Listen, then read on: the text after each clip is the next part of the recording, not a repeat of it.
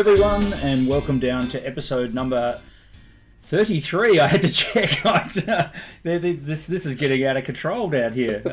Episode number 33 of the Down South Photo Show with me, Brendan Waits, and my good friend down in Hobart who looks a wee bit exhausted. He's been hard at it through workshop over the last few days. Cam Blake in Hobart Town. How are you today, Cameron?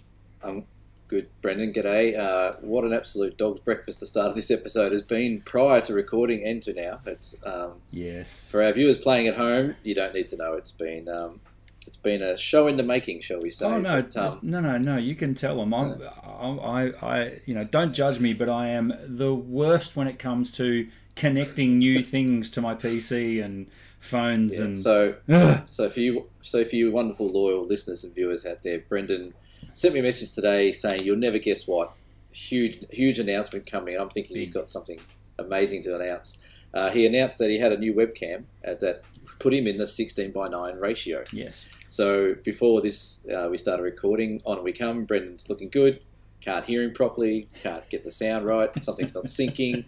Headphones aren't working. So 15 minutes later, we're back to 4:3. Yes. And away we go. And then you forgot what episode it is. Correct. You're having a cracker. 16:9 can get stuffed. I don't. It's whatever.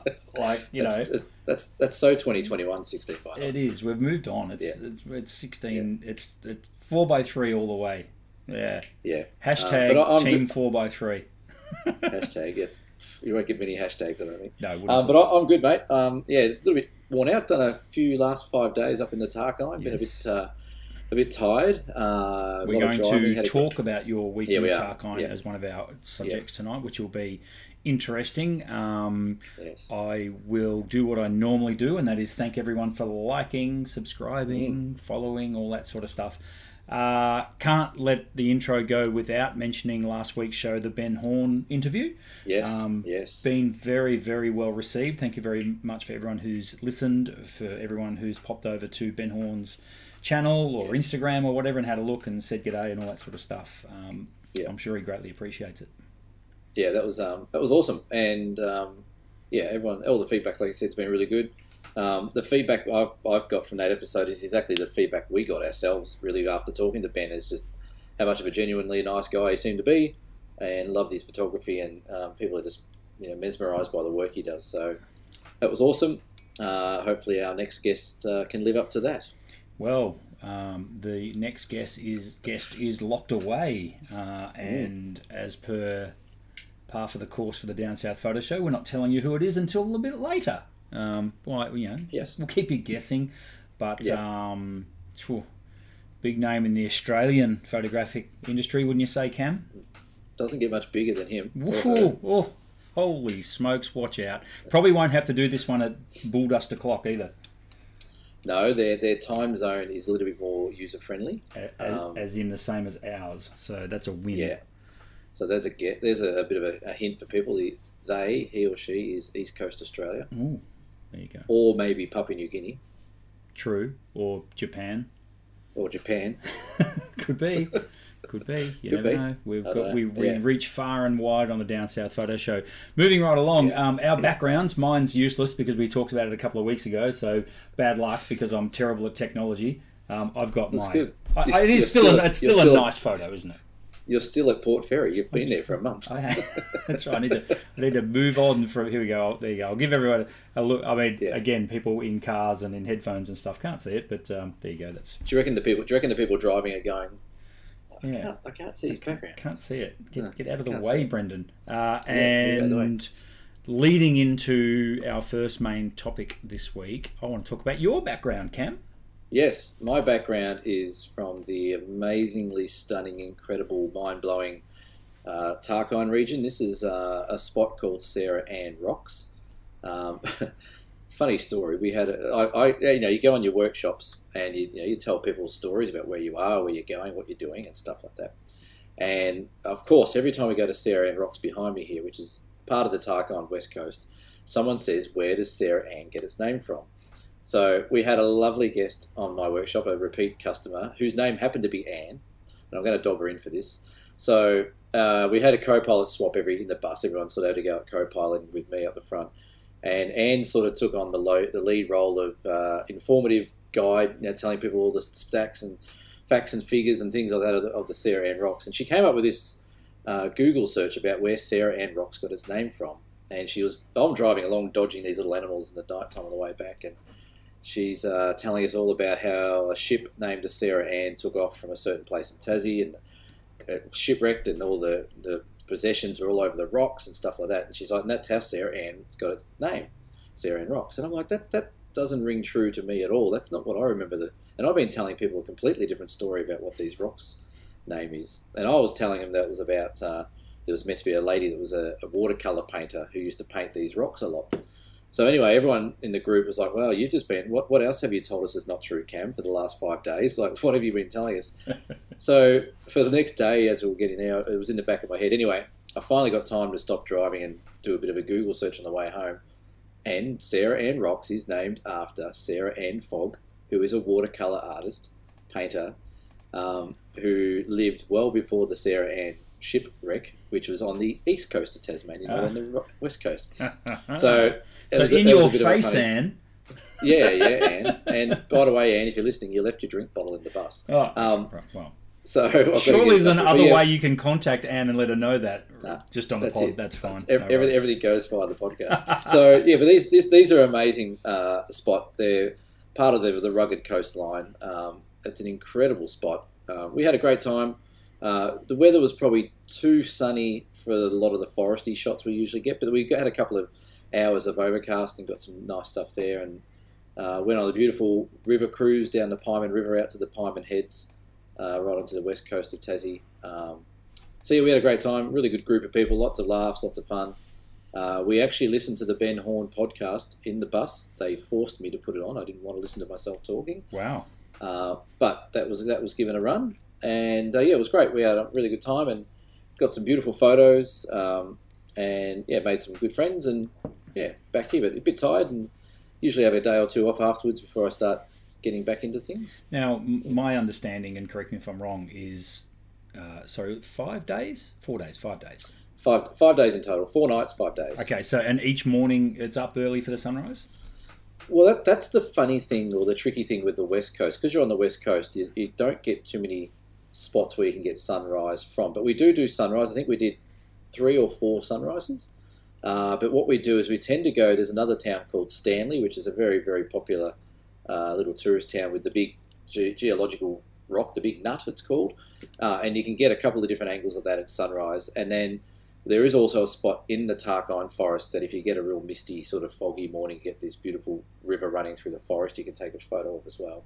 So yeah, we sort of generally have at least 3 or 4 sunrises, maybe a morning off to sleep in, but we definitely get every sunset because you're on the West Coast, you get all that beautiful afternoon light and into the evening. Well, you've definitely captured some good blue hour light behind you there. Yes, absolutely. This was about 10 minutes after sunset. Yep.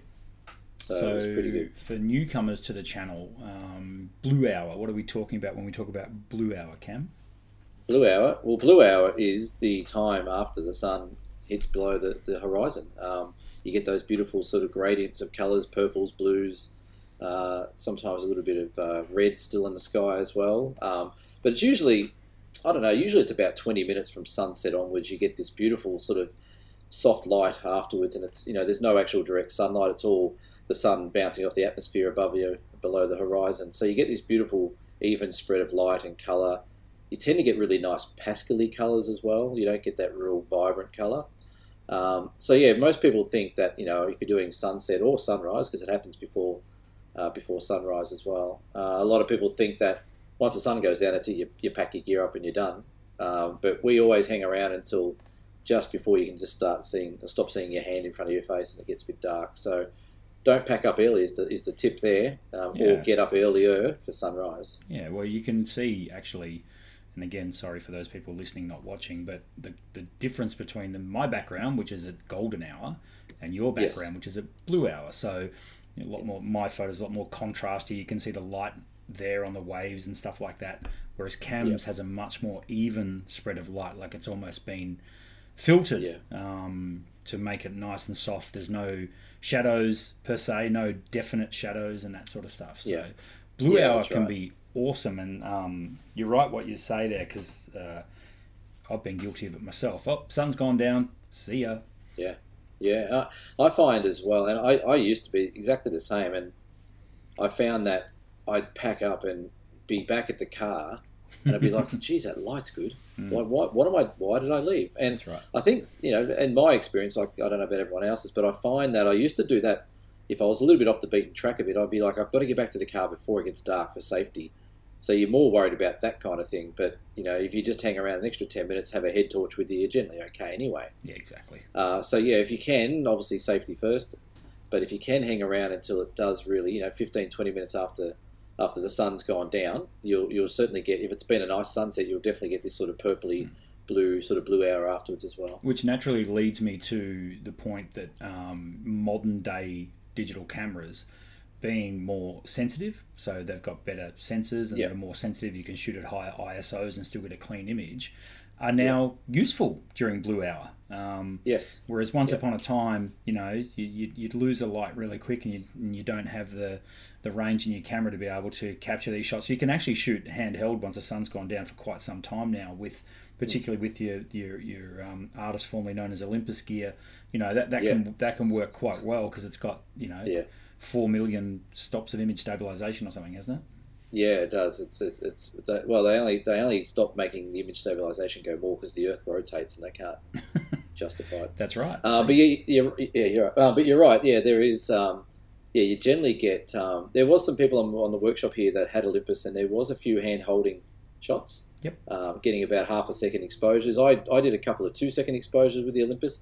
I did this one on a tripod because I could tell this is going to be a fairly nice scene, so I made sure I had the tripod and used a fairly slow shutter speed just to get the waves to blur in the background and things like that. So, yeah, but blue hour is a big one, and just that extra 10, 15 minutes hanging around, and sometimes you go, like, if you're worried about getting back to where you got to get to. I generally get my bag packed as much as I can before the sun goes down, knowing what lens I'm going to use. So when you are finished, it's literally camera in a bag, tripod, away you go. You don't have to sort of fuddle around doing stuff. So be prepared.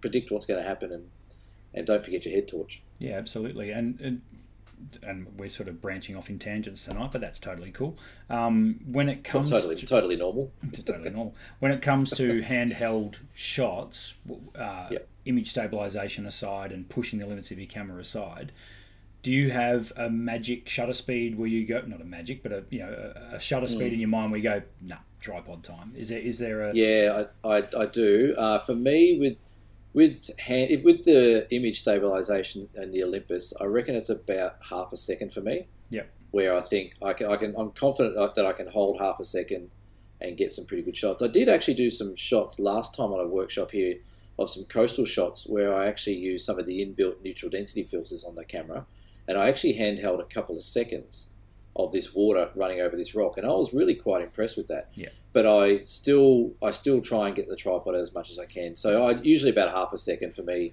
and I'm like, okay, I'm not confident that I can do any longer than that without some shake. There are people right now screaming at their phones and in their stereos in their cars going, what, half a second, are you kidding me? And that's because Cam does shoot with a system that allows him to handhold for longer because of that image stabilization system. But also what Cam's got going and what I've got going for me as well is we shoot at such wide angles as well, and quite often that can mask a little bit of blur. It might be there, and sometimes when you enlarge right up, you might pick it slightly. But because generally speaking, you're never going to do that with the image. You're showing the whole image off. You're not going to pick it up. So for me, it is about 1/30th of a second. When I just go, I'll chuck this on a tripod now. Well, because I don't have a steady hand at the best of times. Yeah, well, there's the old rule as well that you try and match your shutter speed to your focal length. So if you're shooting at 30mm, you try and shoot at 30th of a second, or if you're shooting even wider at 10 or 18mm, you might get 15th of a second. But again, like I said, you add a few extra stops on there for the image stabilizer, and about a half a second's where I'm comfortable. But having said that, if I shoot on something that doesn't have image stabilizer, then I've actually got my one of my cameras you can actually set up for it to shoot at twice what the ISO. Twice what the focal length is. So if you're using a 50mm lens, it'll only let you shoot at 100 hundredths of a second or more, or That's faster. pretty cool.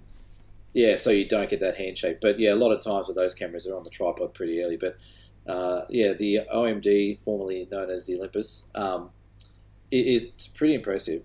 And I actually got to play with the new OM1 on the weekend. Not mine and not given to me, but one of my customers had one, brand new, literally picked it up 4 o'clock the night before he flew into Tassie, and had a play with it. And I can tell you, folks, if you're interested in the OM1, viewfinder is magic, screen is incredible, autofocus is very, very responsive, and everything's quick, like real quick. The processing is really quick. So I wasn't sure if I was going to get an OM1, but You might be swayed. I think I might be. So, but anyway, yeah, it was a great trip. We had a great time. Beautiful weather, nice food, lots of laughs. Yeah, it was good. It was good fun. And you say the weather was almost too good.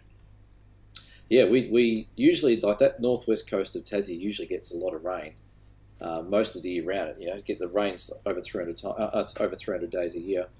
But we didn't get any rain. We had a little bit of cloud, or we had a cloudy day one day, and the rest of them were just beautiful mornings. We sort of tried to time our forest stuff early or late afternoon. But yeah, it was a bit tricky, to be honest, like trying to get into the forest, because the forests are a big draw card of this workshop, and we still got some beautiful shots, but the coastal one really stood out. The coastal spots really stood out in this workshop. That's landscape photography, though, right? I mean, that's it. That's the learnings that your students Yeah. on the trip would have taken away. That you know, it's like when you go fishing, you're never sure what you're going to catch, and yeah, that's right. Landscape photography is exactly the same. Yeah, and I think people picked up on that. It's like, well, we're here, we're in the location we want to be. It's not great weather for forests, but you know, we started talking about more abstract stuff and black and white. You know, doing some black and white forest stuff and things like that. So there's a lot of conversations that went around where people are like, oh, okay, I would never have thought of that. You know, yes, we're here. Okay, it's a beautiful forest, but it's not wet and it's not moist and it's not raining, or you know, what do we do? It's like, well, there's plenty of shapes and patterns and abstracty things you can shoot. You can shoot black and white, you know, you can shoot up, you can shoot down, you know. So we made it work. But yeah, it's a beautiful spot, the Tarkine. And actually today there's been a pretty big announcement about the Tarkine, because it's completely unprotected. It's not a national park or anything like that. There's logging and mining all around the borders. But they've just found a new section of Huon Pine in the Tarkine, which if it's been verified, but it's now going to be classed as one of the most northern sections of Huon Pine trees in Tasmania. Usually they're quite south, and they've rated them at 3,000 or 4,000 years old. There's actually like a big chunk of them, which they didn't realise are there. So that's a really good thing in regards to trying to protect that region, because you know, they're a pretty special tree. So that's just been announced today. So that's exciting. That's very cool.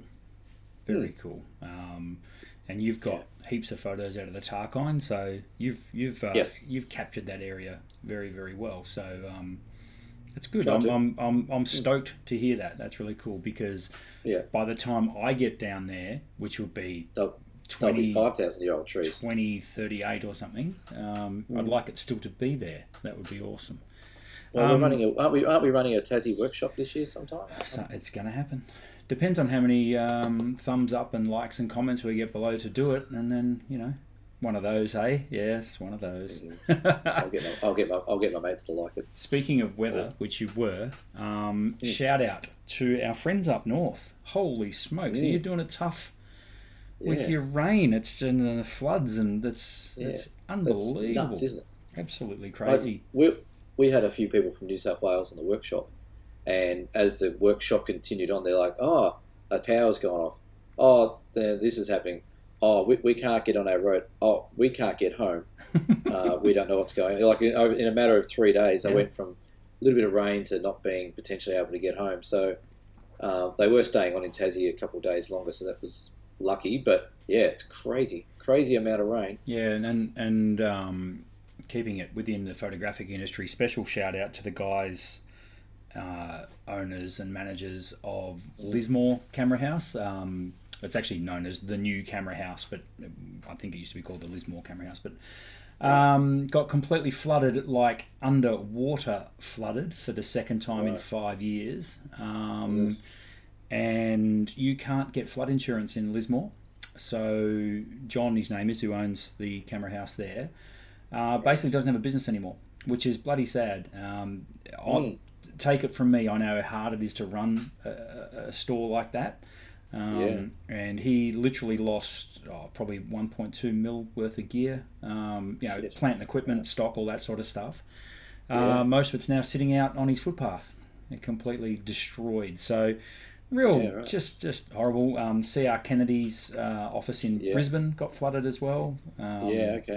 So a lot of people within our industry doing it tough up there. So shout out to you guys. And it looks like the rain has stopped finally, but apparently there's more coming though. Yeah, well, that's not good. Not good at all. Not good. It's been incredible. Yeah, that's terrible news. And I was just talking to someone today about it in New South Wales. We all have this, Queensland, Victoria, New South Wales. We all have these little rivalries, and you don't ever expect the worst from people. But New South Wales have had their fair share of crap over the last year and a half with COVID, lockdowns, and then they've had the floods as well, and they've also had some bushfires. And thoughts with those guys, and hopefully on to bigger and better things once they get it all cleaned up. Yeah, it's a real bummer, and it's funny. And I don't see this as a coincidence at all. In the last week, I have had a massive spike in people coming in and scanning their old photos. You reckon? Maybe they're worried. Well, there's people now in parts of Queensland and New South Wales that have lost, very, very precious memories in terms of printed photographs. Which is such a bummer. So there are some techniques you can get to restore them, but some of them are that far gone. They're finished. The emulsion has literally come off the paper. That's right. So these images are completely gone. So I don't know why I wanted to bring that up. That's a bit of a bummer. But anyway, that's the world in which we live at the moment. It can be an important topic as well, making sure your photos are all backed up. That's probably another complete episode there about how to store your images. And, the thought just went through my head then. I'm sitting at my computer, I've got a few hard drives in front of me. I'm like, if that happened here, I'd be unplugging them in a hurry and taking off out the door. But, that's why, just a quick little tip, using the cloud is so important now. And I've got a couple of accounts on the cloud where my images sit, copies the full version of the images, even some of the unedited raw files sit on the cloud now, so that if, touch wood, that should happen here in sunny Ocean Grove, where we get a bit of a flood or a tsunami or something, God forbid, everything will be safe in terms of the photos. Everything else. Yeah. Wow. Well, that's a bummer. Sorry, man. That's for sure. Anyway. It's just crap, isn't it? It is. Mother Nature, we talk about climate change and all those things, and, you can be a skeptic or you can be a believer, whatever, but things are changing. You can't deny. If there's anything good to come out of it from a landscape photography point of view, and that is the waterfalls are pumping. I have seen some photos. We went to visit a waterfall here in the Tarkine. Doesn't run. Not running. First time I've ever seen it not running. There wasn't a trickle coming down it. Wow. It's crazy. They said it's the driest they've seen the Tarkine in about 35 years. There you go, polar opposites, huh? But that can change really quickly, as we know. I wanted to, moving right along, folks, I wanted to just quickly talk about digital SLR cameras in particular, or mirrorless cameras, and their sensors and how dirty they can get, because what's been going on lately as well at the shop is I've had a bit of a spike in people coming in and getting their sensors cleaned. Now, what does that mean to the average punter out there? If you're ever taking photos, so let's have a look, say, for example, the photo behind Cam there, where he's got a lot of that blue sky area, and is particularly shooting at high aperture values, so small opening, high aperture value. Quite often, what can happen is you'll get these little smudges in the sky. Looks like, I don't know, almost like literally like a bit of dirt or dust or something like that. You can't quite see it focused, but it's like a little black smudge. Now, what you're looking at there is dust on your sensor. And I don't care what brand of camera you own, and I don't care how good they tell you their sensor cleaning system is. Be careful on that. I have seen pretty much every brand and pretty much every camera with dust on the sensor since I ran camera and photo. The other day, I had 2 Canon 6D Mark IIs, owned by the same photographer, come in. Yep. I could not get over how much dust was on the sensor. You can't see it until you shoot. What you can do, if you really want to see how clean your sensor is just set your mode dial to aperture priority and dial up the highest aperture you can, normally f22, something like that, and take a photo of a white wall. Now, you'll probably end up having to do like a half a second or a 1 second exposure. It doesn't matter. You can shoot it handheld. In fact, sometimes it's better to shoot it handheld because a little bit of movement will actually show you the dust on the sensor a lot more. You may very well be surprised how much dust is actually on your sensor that you don't know is there. Yeah. Well, funny you say that about the picture behind me, because I did spend a few minutes getting rid of some dust spots. But Yep. I will admit, and this is not me being an Olympus, formerly known as OMD, whatever we call them these days, fanboy, I have never, ever had a single issue with my Olympus cameras and dust spots, ever. Full stop. Because they have the vibrating sensor that turns on and off when you turn the camera off and supposedly dust shake. The Leica camera I'm using, which I very rarely change lens on, has dust spots every time. Yep. So you, Brendan, here's a question for you without notice. Yep. Dear Brendan, Yeah. my Leica camera keeps getting dust spots on there, even though I'm not changing lenses. How do the dust spots get in there? Generally speaking, there's a lot of cameras that claim to be weather sealed.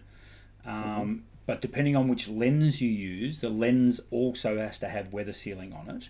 But even then, I've seen, so for example, I know Canon with their L series lenses claim to be weather sealed.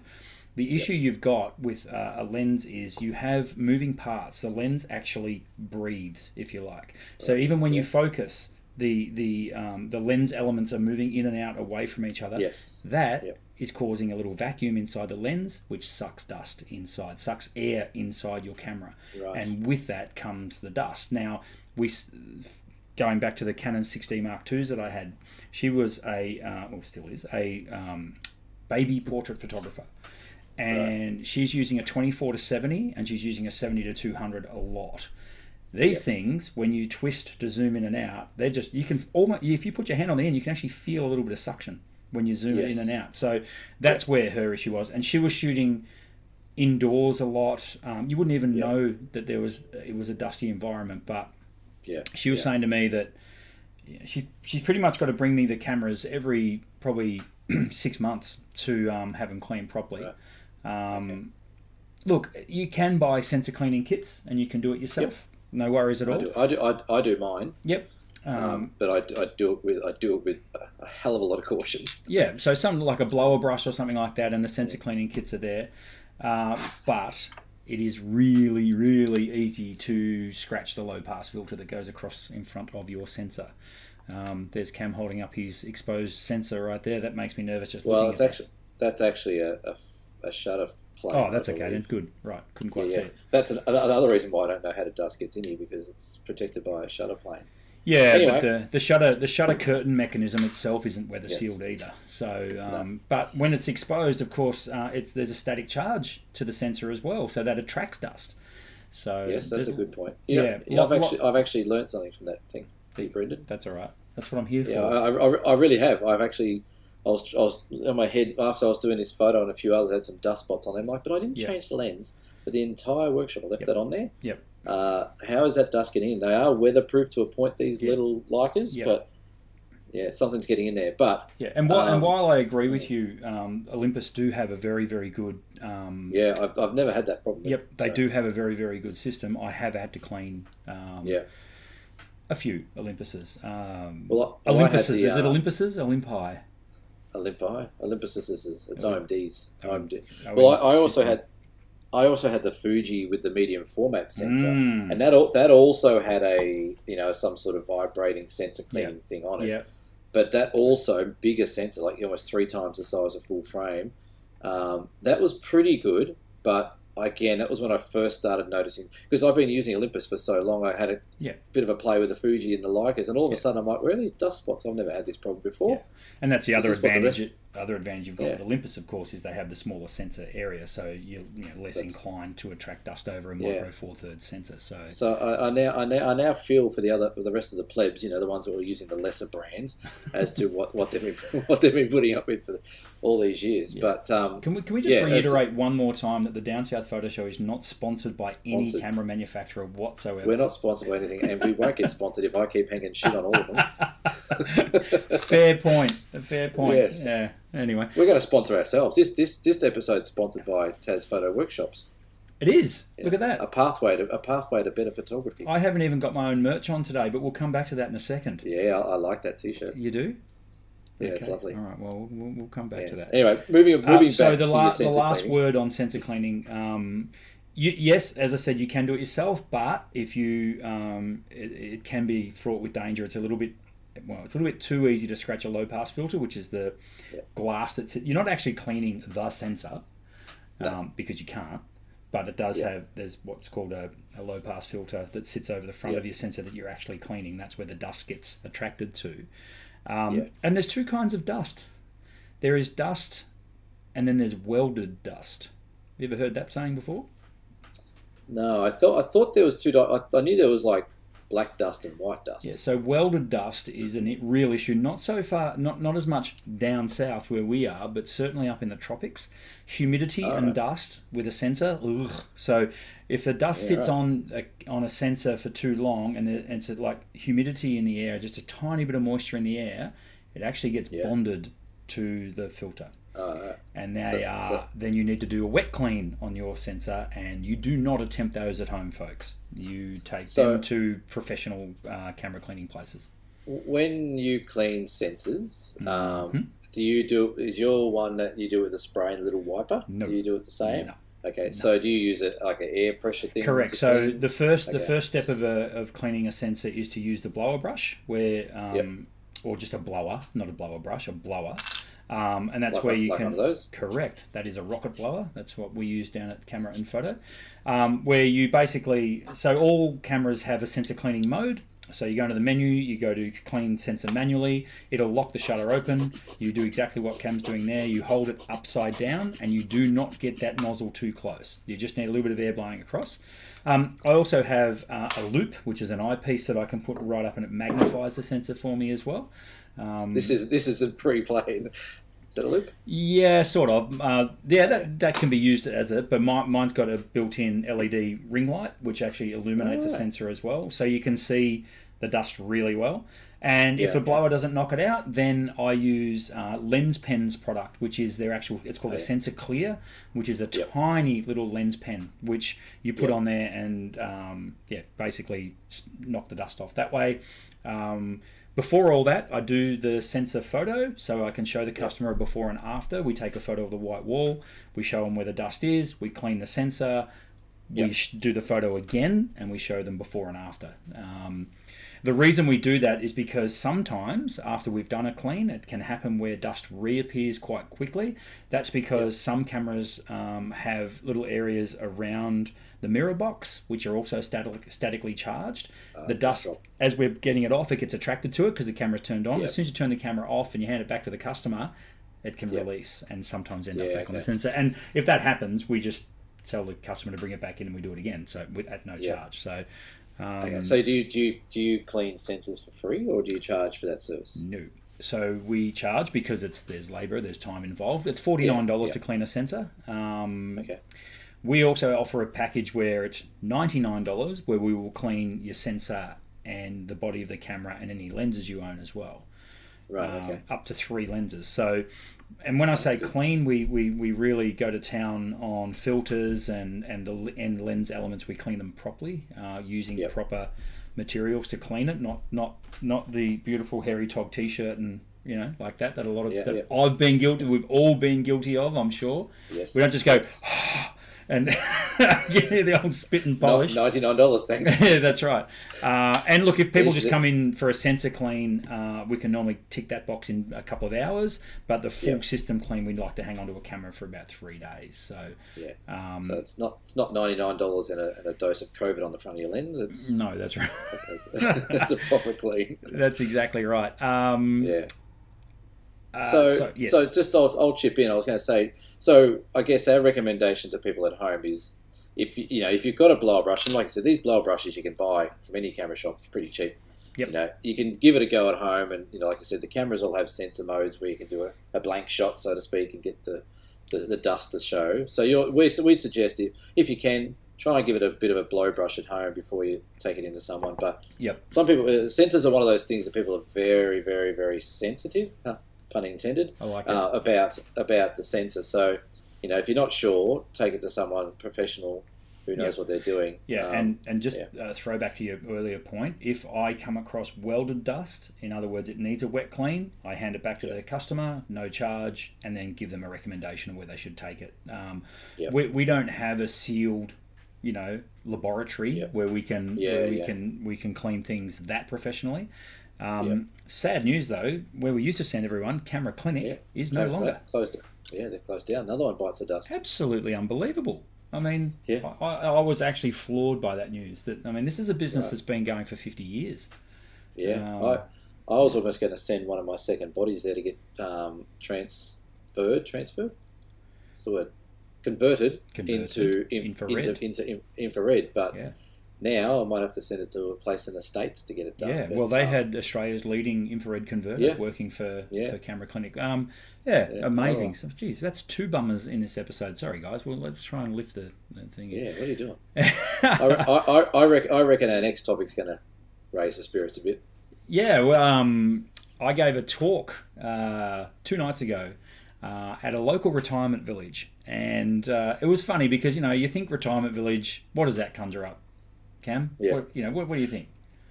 You're thinking Zimmer frames. You're thinking people falling asleep. I wasn't going to say any of that. I was going to say a bunch of really good people wanting to learn stuff. Sure you were. I know John is listening. Hello, John. I didn't tell him I'd give him a shout out, but I will anyway. John and Shane at the retirement village that I went to, the Breeze in Point Lonsdale, were very, very, very kindly invited me along to talk about my absolute favourite topic in the world, me. So that was cool. I got to stand there. By the look of it, turned into a conversation about me. Correct. The Down South Photo Show was mentioned a couple of times, which was fantastic. And excellent. I just basically talked to them about my journey in landscape photography and then my journey into doing it as a living, as a profession, which for some reason they found riveting. Except for one guy that actually did fall asleep. It was very, very funny. We all made a big noise to wake him up. That was very funny. And then I did an impromptu workshop, about just a 15-minute little workshop about landscape composition, which went over really well. We had about 30 people in the room, so it was cool. Really enjoyed it. They enjoyed it. And then at the end, they normally give their presenters a bottle of wine, and they found out that I'm not a huge wine drinker. Yeah, and then they gave me a little T-shirt that they had organised with Cam, which is, for those who can't see, it's the Get to the Chopper Hairy Tog T-shirt. So as soon as this show's over, this will go in the bin. But there you go, it's for one show at least. Disclaimer, it's not a little T-shirt, it's a large, by the way. And thanks for getting me a black one. Yeah, well, I wasn't sure what colour you'd want. The pink ones are selling well, but I thought the black one would be good. Black for you. Black hides a lot. People know what I'm talking about. Exactly. So, let's get to the Chop of the Hairy Tog, and that's Cradle Mountain in the background there. And, I was emailed by John. I think it was John that emailed me and said, hey, what can we do? And I said, let me just send you something for Brendan. No, you're exactly right. It was John. He's yes. John's a good guy. He as I say, he organised it, and it was awesome. So thank you for that, John. Wear it with pride, mate. You're now part of the Hairy Tog Club. Absolutely, I'll wear it with pride for the next 15 minutes. No worries. It's not a unique club, and some people don't like to be a part of that club. But now that you're in there, it's a good. What's this? Once you're in, you can't get out, sort of things. It's the hotel California. It is a bit like that. I've actually recruited someone from my Tarkine workshop into the Hairy Tog Club, and they're getting a T-shirt tomorrow. Oh, really? So, and we were talking about actually just to, as we go off, as we always do. Oh no, tonight's show is completely off the rails, so go for it. Yeah, you're not even 16 by 9, mate. So, on the workshop, I was talking about this idea I've got, which I'm going to announce coming up this year sometime, about a series of workshops I'm looking to do. And I thought it'd be really cool to give someone something at the end of each workshop that they can sort of not collect, but tick off that they've done this certain thing. And a few people are thinking like, oh, don't do that. Don't make merchandise, or don't give people stuff that they have to wear, because then it becomes a competition. Or people like camera clubs, people at camera clubs like, oh, I've done this, but you haven't done this type of thing. And I said, well, they said, then you're part of a club, or you're part of a group or a part of a clan, or you're a bit of a groupie for that photographer. I'm like, oh, okay, point taken. Thanks for the feedback. But I was talking to this other guest, and I said, well, I'll give you a Hairy Tog T-shirt because it's one of those in jokes where people don't really know what the Hairy Tog's all about. But if you see someone else wearing that T-shirt, it's like you give them a wink, what's going on. It's like that Fight Club. Don't talk about Fight Club, and first rule of Fight Club, you don't talk about Fight Club. It's a bit like that with the Hairy Tog. So absolutely. Well, again, I feel privileged to have a Hairy Tog T-shirt in my arsenal, and I shall wear it with pride, and it will pop up on the Down South Photo Show. And it's just absolutely uncanny that you use the phrase Fight Club, because I just wanted to sneak in a quick story that I learnt during the week. Right. Which I read the story and went, I've got to talk about this on the show. And look, some of you might already know this story, but back in 1971, so we're going back a little bit. This is before Cam and I walked the earth, so this is a little bit before our time. Just before yours. There was a boxing match that that happened in, I believe it was Las Vegas, because that's where all the big fights happened. And it was between Joe Frazier and the greatest of all time, Muhammad Ali. Cam's going, what the hell are you going with this story, Brendan? What has this got to do with photography? And anyway, being in Las Vegas, there's a lot of casinos there, and there was a certain gentleman by the name of Frank Sinatra that was performing at a nearby... Old Blue Eyes. Old Blue Eyes. It was performing at a nearby casino, and Frank Sinatra, believe it or not, could not get a ticket to this Ali Frazier fight, which you would think is ridiculous, but it was completely sold out. He'd get ringside, wouldn't he? Surely. So Frank Sinatra decided, for one night only, he would be a photographer for Time Life magazine, and got a press pass. And not only did he get ringside seats, he had his camera there, and I'm looking at it now. It looks like an old Nikon, and right. I'm going to throw the photos up on the screen. And he took photos of the fight, and lo and behold, got the cover of Time Life magazine. Really?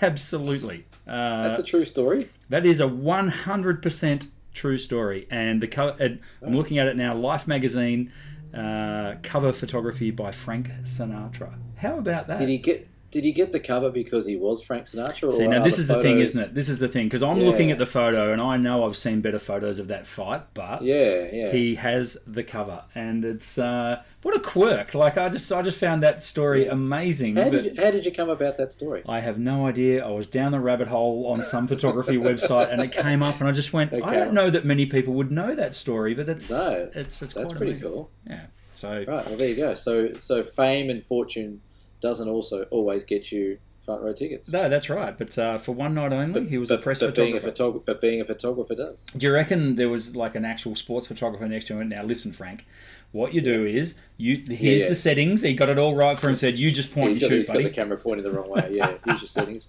Possibly. How many selfies do you reckon were done with Frank that night before the selfie was even a thing? There must be some. There'd be a few. Yeah. Be tricky back then, but that's a cool story. Yeah, okay. Just thought I'd throw it in there for something a little bit different. If you have got a wacky... we'll come up with this might be a segment. Another segment. Wacky, historic photos, topics. Try and top that one. Wonder if we can get Frank on the downside. Sorry, we'll move right along. Let's talk about... We could get Muhammad... Let's go with dear... Another bummer. Yeah, let's go... We have... My goodness, it's already 45 minutes into the show. We have a... It's probably not quite that much since I've been recording my audio.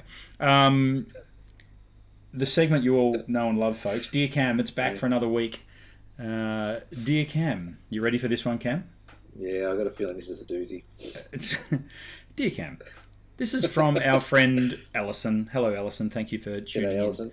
I was watching a YouTube clip of Jamie Rosencrans. Heard of that person, Cam? I'm not familiar, but I'm going to look her up. I was watching a YouTube clip of Jamie Rosencrans on macro photography, and she said she uses extension tubes on her Olympus 60mm macro lens sometimes. Can you please tell me more about what extension tubes are and how to use them, if they are worth it, and when to use them? Now, being predominantly a show about landscape photography, but we do quite often talk about the macro world, the landscape within the landscape. Okay, so we don't have to answer this question. Well, I've never used them. What about you? No. Okay. That's a tricky one. Okay.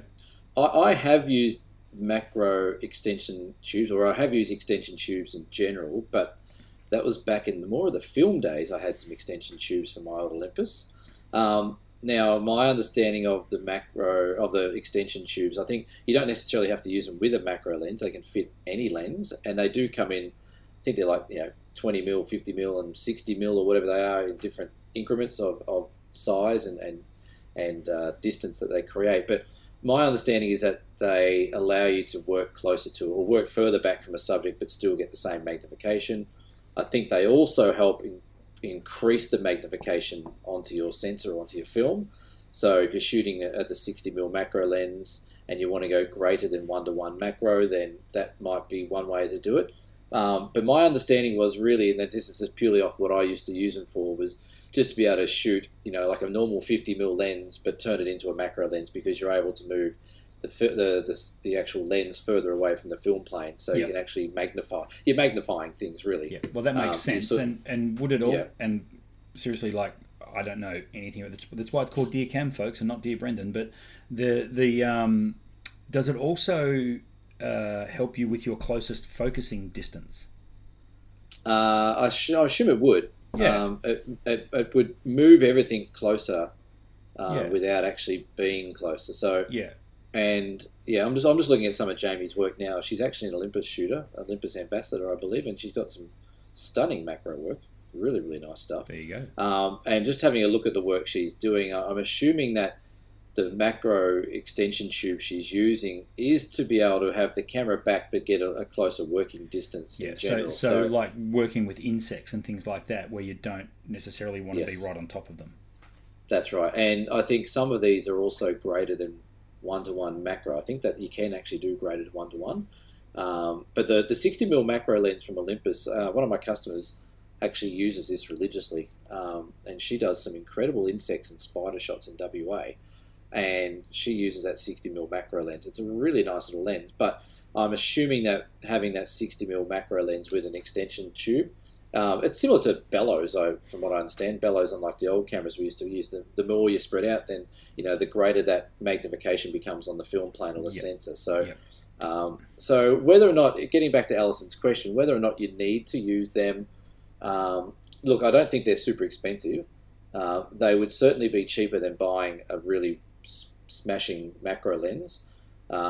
If you've already got the 60mm macro on the Olympus, I would say that is almost good enough, because I do have that lens, and I have done some fungi and macro with the fungi, and it does give you life-size magnification on your sensor. But I think it's not a bad tool to have in the kit. Like I said, I don't think they're expensive. They come in sets of 3. Usually, you just buy them as a set. Make sure they fit the micro 4/3 sensor lens mount. But yeah, if that's something you're getting into, Alison, if that's something you really enjoy, if you're already doing it a bit already with the macro lens, then I'd say yes. If you're purely starting out fresh, I would say maybe just try the lens first before you get into the macro extension tubes, because that might slow your process in what you're learning. Okay, so this is going to really show how naive I am when it comes to using these things. Might be homework for next week, because we're getting a bit late in the show. What's the difference between an extension tube and a teleconverter? So, well, the extension tube has no magnification on it. It is just purely a spacer. Right. So you're pulling the You focal just plane away from. You're making it further away. Yeah, gotcha. Yep. Yeah. So it's almost like when you do, when you have a torch against the wall and you pull it back and it gets bigger and smaller. Same sort of thing. You're projecting a different size onto the sensor. Yep. Where a telephoto actually has a magnification. It actually has an element. A teleconverter. Yeah, that's right. It has an extra group of lenses inside it, doesn't it? That's right. So it's adding another layer of magnification where the difference with the extension tube is it's extending the lens. Yeah. Where the teleconverter is actually extending the magnification, I believe. It is. But yes, it may be adding to the magnification of the lens. Yeah, gotcha. Yeah. It's multiplying. But yeah, that's a tricky question, Alison. If your next question cannot be that tricky, that would be great. That's good. I mean, we're all learning here, so I'm learning. I've just discovered a really cool macro photographer. There you go. Who does so? Go check out this work. So all of a sudden, Jamie is on Cam's radar for a guest on the Down South Photo Show at some point. do we want to try and get Jamie on? She's from London. Well, look, we've got a fan in Alison, so maybe Alison can grease the wheels for us and make it happen. That would be pretty cool, actually. Yeah. So thanks for that. If you have got a Dear Cam question, please send it to us via the links below, and on all the social media and wherever you find us. And we got that website up there, Cam. It's coming, right? Yeah, just like 16 by 9. True. The day we get the website up is the day that I have my webcam. I was so excited about the webcam. You had to bring it back up again. And what's the bet when we get a website? It'll be a 4:3 ratio screen. Yes, we're going to pay homage to my 4:3 setup and to the brand formerly known as Olympus. Geez, we've plugged them a lot tonight. Who? Exactly. Well, we're coming towards the end. Cam, what have you got coming up? And I noticed in the notes here you've got some more Tarkine workshops for next year. Yeah. So what I've got coming up at the moment, next thing I've got on, I'm actually doing a baby shoot on Sunday. I'm shooting a human, which will move and cry and do stuff, drool, spew, whatever it might do. Right. Watch out for that on your sensor. Yeah. I got a friend of mine who has had a baby and now turning 1, so I think it's more of a toddler kind of. We're getting into toddler stage. We're going to the botanical gardens to do a quick shoot. What an awesome age. But after it is a good age. After that, later in the month, I've got the Southwest Tassie Wilderness Camp. So we fly in on a light plane down a stunning coastline of southern Tasmania. We land, we glamp for 3 days off the grid, and we get access to a pilot and access to a boat driver. Is that what they do? It's where they put all the grog, isn't it? The boat rider. It's a boat driver. And we go out to the Bathurst Harbour and we take photos of all the amazing scenes around there for 3 days. And then we fly back over the mountains back into Hobart. So that's on. But yeah, I've just actually... Well, that sounds awesome. Yeah, it sounds terrible. It's sold out. It's sold out. We get 3 days in the wilderness. Everything's done for us.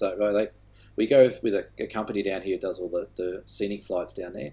And they've got this amazing bush glamping area where you've got these real glamping tents, double beds, all nestled in amongst all these tea trees right on the edge of this huge harbour, mountain views, the whole thing. It's incredible. And then we go out on the boat and there's dolphins, sea eagles, seals, albatross, all these things. We go explore, which is pretty cool. But when I get back, I've got an overland track walk next month, but the Tarkine seems to be one that's really, really popular. I seem to get a lot of people inquiring about that.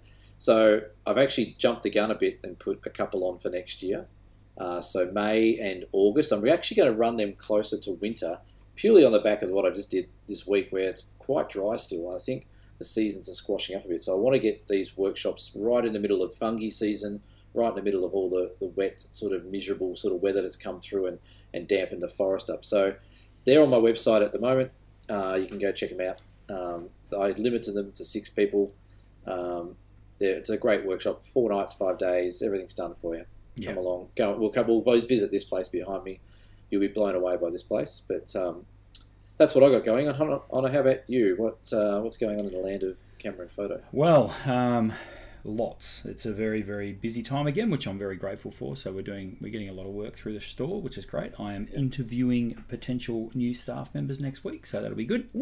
I didn't get a reply to my resume. Finally, See, I just glossed over that. Finally, had a few resumes in, which is great to see that things like that are starting happening again, because it was getting a bit frustrating being back on the tools on my own the whole time. Do you look at the resume, and if they have a section down there saying subscribe to Down South Photo Show, is that it's the first question in the interview, mate? Hi, so and so. Welcome. Do you listen or watch? Yeah, of course. Yeah. You're hired. It'll just be, tell me what the Down South Photo Show is. Tell us what the last episode. What was the answer? What was the answer to the last Dear Cam question? Yeah, that's right, exactly. Yeah. I'm also heading up to the Murray River this weekend, so it's a long weekend here in Victoria. We have the Labor Day long weekend, so isn't that when you have your golf classic on? No. That used to be. The first 5 were on the Monday Labor Day. First 5. There's now been 16. So that takes you back. So no, I'm going to head up there and visit some family and friends, and no doubt the camera and the drone will make its way in the kit. So cool. Do that for a bit, and then back into it flat out again. So lots going on. To that end, if you are wanting to check out what I do for a living, cameraandphoto.com.au, linked below, jump on, have a look, check out the gallery, order some prints online.